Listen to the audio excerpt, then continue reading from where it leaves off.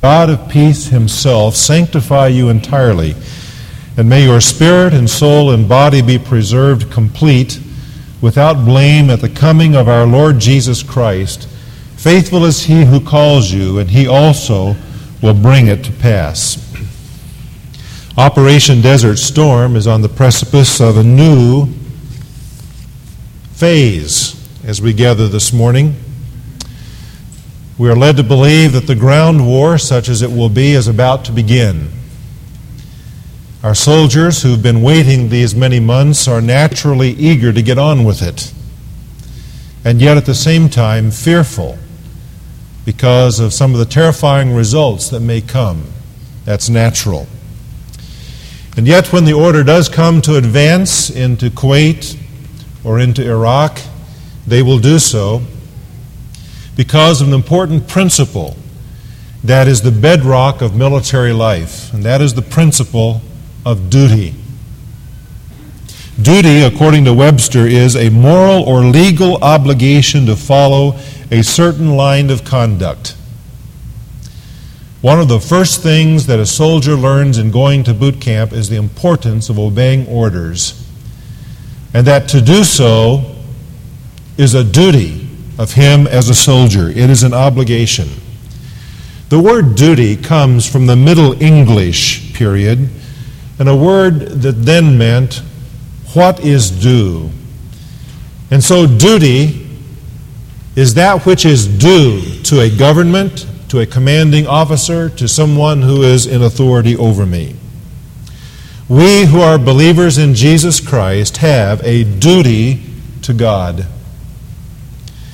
Now, this assertion that I'm talking about this morning, our duty to God, does not contradict the teaching of the gospel of the grace of God. Duty is a reasonable response to God's gracious and genuine work in us. That is why when he came to the 12th chapter of his epistle to the Romans, the Apostle Paul began by saying, "Now because of these great mercies of God that I have been telling you about in these first 11 chapters, present your bodies to God as a living sacrifice, holy, acceptable to God, which is your reasonable duty, which is your service to Him, as though you were worshiping Him. Present your bodies to God," he says. That is our duty. In Ephesians chapter 4, we find a similar statement made. After 3 chapters of laying out before us, line upon line, verse upon verse, of the grace of God in saving us, he says in the 4th chapter, as he begins to shift gears, "I, therefore, entreat you to walk in a manner worthy of the calling with which you have been called." He says, because of the grace of God active in your lives, I entreat you now to your duty. It is to walk worthy of the calling of God in your life. Salvation is, of course, by grace, and it is free to the believing sinner. We're grateful that it liberates us from the law of God, which actually only exposes the problem. It's incapable of giving us a new heart, as grace can do. But a true preaching of the gospel of grace does not lead to irresponsibility. It does not imply that the saved by grace person has no obligations to God after his salvation. Indeed, we have a duty to God. Our duty to Him is not one of law-keeping, it's one of grace-obeying. And part of our duty to God is reflected in our duty to His work in the world, in the church. As we saw last week in the previous verses here in 1 Thessalonians 5, we have a duty to be sensitive to the Holy Spirit. It is a duty not only to God, but to others in the church. Because my sensitivity and your sensitivity to the Holy Spirit affects everybody else in the body. If I am insensitive and careless to the Spirit of God, then everybody else in my church is affected by that, because we are part of the same body. On the other hand, if I am yielded to the Spirit of God and surrendered to the Lordship of Christ, everybody else in the church benefits from that. We have a duty to the church and to God to be serious about our calling to holiness as the people of God. That is Paul's prayer as he concludes this epistle in these 2 verses before us. He says, I pray that God will do this. May He sanctify you entirely. That is God's calling in our lives, he says. And faithful is the one who calls us. He will do it. The calling of God is a major theme in Paul's writing to the Thessalonians. Look back in chapter 2 and verse 12. He exhorts them to live a certain way, like a good father or a coach. And then he says, so that you may walk in a manner worthy of the God who calls you into His own kingdom and glory. In chapter 4 and verse 7, he reminds us, God has not called us for the purpose of impurity, but in sanctification. In 2 Thessalonians chapter 1, verse 11, he says, to this end we also pray for you always, that our God may count you worthy of your calling and fulfill every desire for goodness and the work of faith with power. In chapter 2, verse 14, he says, and it was for this He called you through our gospel, that you may gain the glory of our Lord Jesus Christ. Do you see the emphasis upon our calling here? And so the apostle, it seems to me, is saying something that is very important for you and for me to grasp as he concludes this book. As he prays that God will sanctify the Thessalonians, he is also saying to all of us in the church, be serious about God's calling in your life to holiness. Be serious about that. He says that God's calling has a twofold purpose in the first place. On the one hand, His calling is for our complete and ultimate sanctification. Sanctification is a long theological word that has a very basic meaning. It means to set something aside for special use. You ladies probably have some special dishes in your house. Not the kind that you pull out every night of the week, but the kind that you put on the table only when the company comes. And that's how the kids know somebody's coming. You might be eating in the dining room and it's set with that special china. Now, why do we call it special? Because it's been sanctified. Because it's been set apart for company. And you use it on special occasions. So God has set you and me apart. And His purpose in calling us is our ultimate setting apart, our complete sanctification. He says that every one of us and every part of us, spirit, soul, and body, is affected by this calling. Every person who's sitting here who's a believer in Jesus Christ is a part of what we're talking about, this calling. And every part of us, this body, the soul, and spirit on the inside of us, every part of us is involved in this calling that we're talking about. And God's purpose in the calling is that one day, in every respect, every one of us will be like the Lord Jesus Christ. Our character will reflect our calling. The ramifications of this are pretty staggering for right now. In light of this, back in chapter 4, he told us that we are to keep ourselves from sexual immorality. He says you have to learn how to control the desires of your body in purity. Why? Because God has called you to this purpose, to be like Jesus. That's pretty practical, isn't it? We can no longer live for selfish pursuits of any kind. Selfish pursuits. Because of God's calling in our lives to be like Jesus. God's purpose is our complete and ultimate sanctification, but it's also our certain and safe preservation.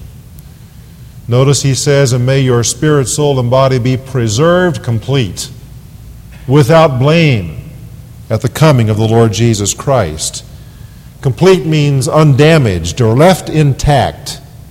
It's like the planes that come back from the raids in war, and they're not shot up. Nothing's come close to them. They come back complete, intact from the battle. He says, I pray that you will arrive one day at your heavenly destination, complete, not shot up by the enemy, but intact, preserved, and without blame. That means no legitimate accusation being leveled at you, that no charge can be found that has any base to it. Blameless at the coming of the Lord Jesus Christ. This preservation from harm and from accusation, this preservation for Jesus Christ will one day be complete when He comes again. We're being kept until that day by the power of God. God's purpose is that we might share the glory of Jesus Christ. That's what He's called us for. That's why He is sanctifying us. That's why He is preserving us, so that one day we can reign with Christ in His glory. That glory will be two different kinds. It will be glory that will be seen in us because we will be glorified to be made like Him. And it's glory that we will live in because it's the location, the land of glory. Heaven is called glory in the Bible. And one day we will be there in glory. God's purpose is that we be there and be glorified. Be serious about your calling. Then he says something about God's process in this calling here. There is one sense in which God's calling upon us is a completed act. You'll notice perhaps in verse 7 of chapter 4, he says, God has not called us for impurity, but in sanctification. The word called there is in the aorist tense. In other words, it is a once-for-all completed action. It may look to the past. It is something that has already been accomplished for them. In this sense, God's calling is over. It's done. It's finished. It's completed. It came to them through the preaching of Paul, the gospel that he proclaimed to them. God's calling in your life is in one sense completed. It came at that moment that you trusted Christ as a youngster at camp, or as that person came to your home and called on you, or whatever the situation was. That moment that you prayed to receive Christ, God's calling came to you and it was completed and consummated at that moment, in one sense. But in another sense, God's calling is a process in your life. We are being called. You'll notice when he uses this term in chapter 2, verse 12, it's in the present tense. The God who calls you to His kingdom and glory. And that is the same sense that we're looking at here in chapter 5, verse 24. Faithful is He who calls you. This is the call of God right now in our lives. It is the call of God for transformation. It is the call of God for change. It is the call of God which He will consummate one day when Jesus comes. It is certain that He will. Faithful is He who calls you. It is the call of God that we have a part in. Yes, we have a part. We have a responsibility in this whole process of God's calling. Our responsibility is found, for example, in 2 Corinthians 7:1, where it says, Therefore, having these promises, beloved, let us cleanse ourselves from all defilement of flesh and spirit, perfecting holiness in the fear of God. God's calling and God's work in us is to make us holy, but we have a part in that. We cooperate with God in this process of His calling. And if we don't cooperate, then it's to our loss.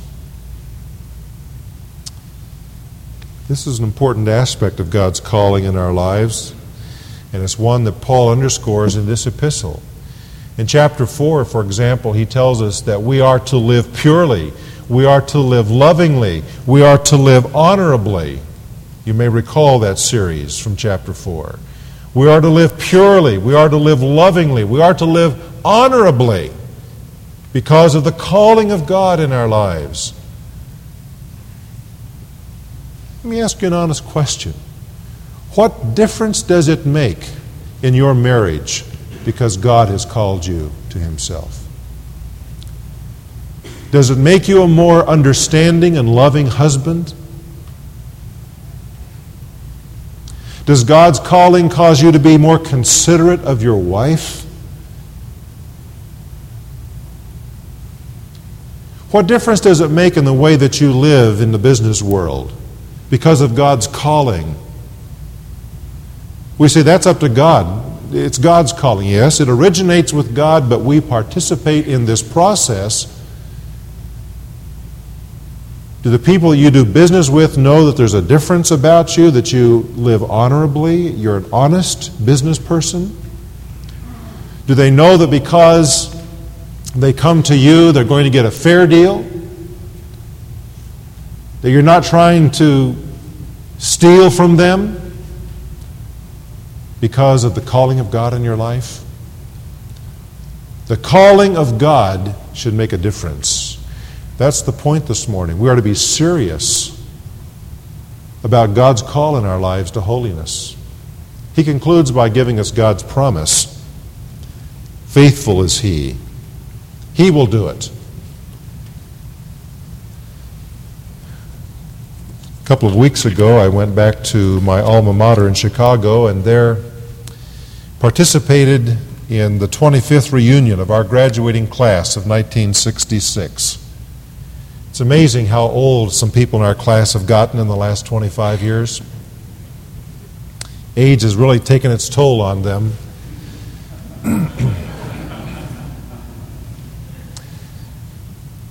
But we still have our memories, for the most part. One of the things that we talked about was our class verse. It was the custom, you see, that each class would adopt a verse. And our verse was 1 Thessalonians 5:24.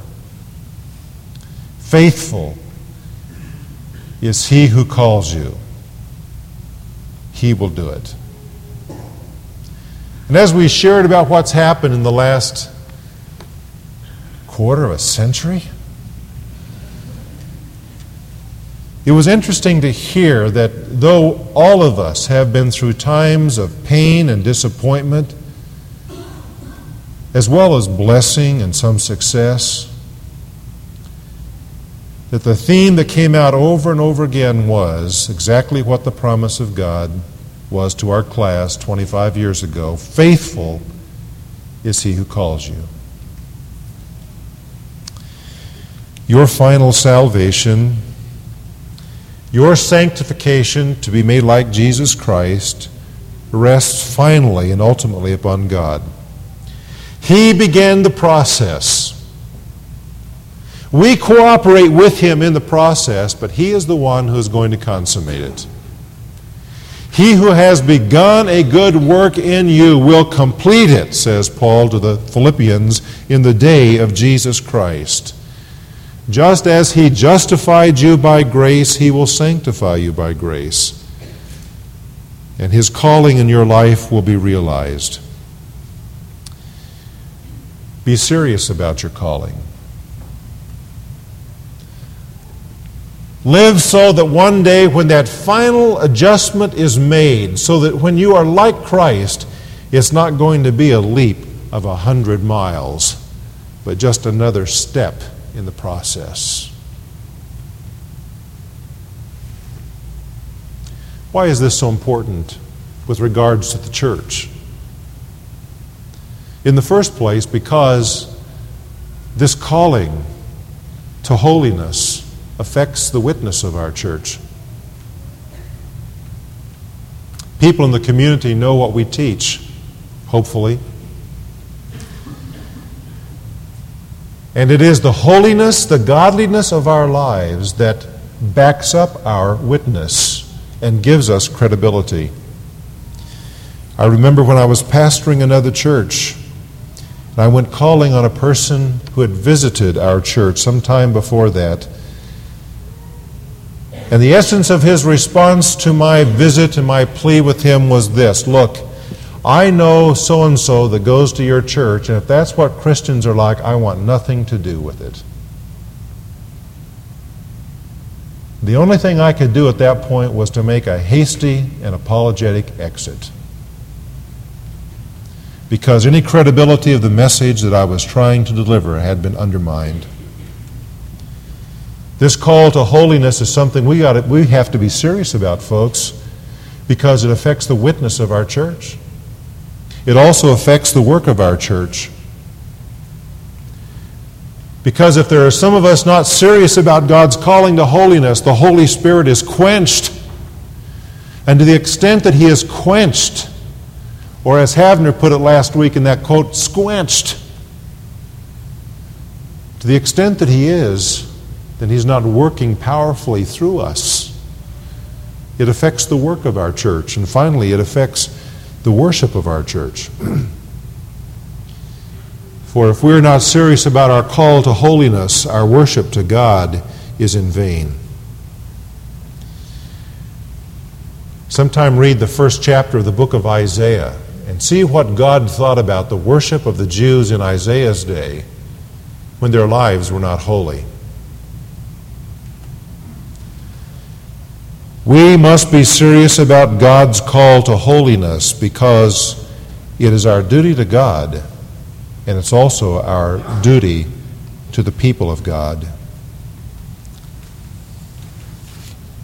A gentleman was visiting a coal mine on one occasion, and as he got off the elevator there in the shaft and began to walk, he saw a flower of all things, blooming, white, beautiful, there in one of the cracks in the seam of coal. And he asked the question, how can it blossom in such purity and radiance in the midst of all of this coal dust? Whereupon his guide said, well, throw some coal dust on it, and he did. And as he threw the dust on the petals, the dust simply came off of it. They slid off, leaving the snowy white petals unstained. Because God has made that particular flower with petals that are so smooth that the grit and the grime of a coal mine cannot attach to it. The application to that seems to me obvious. Our hearts should have a similar characteristic. Just as that flower could not control its habitat, so we cannot help that we have to live in a world that is filled with evil. But God's grace can keep us so clean and unspotted that though we touch sin on every side, it will not cling to us. That's God's calling. That as you and I walk through the world this week, the sin that we must come into contact with will not pollute us, will not spot us. But at the end of the week, as we come together for worship, we come as a pure people. That's our duty to God. We owe that to God because He's called us to holiness. Let's pray.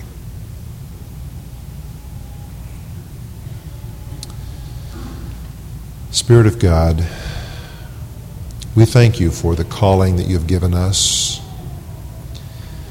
A calling to salvation which is sure and certain, guaranteed by Your presence in us. But we thank You too for that calling to holiness, whereby one day we will be like Jesus in every respect. And right now, on this day, in this week of 1991, our desire is that the process of this calling will be real in our lives. We pray that we will be yielded to the Holy Spirit in every way that we know. so that as we walk through the world this week, we will be left unstained. I pray that you will write upon our hearts the importance of our being serious about your calling in our lives. In Jesus' name, amen.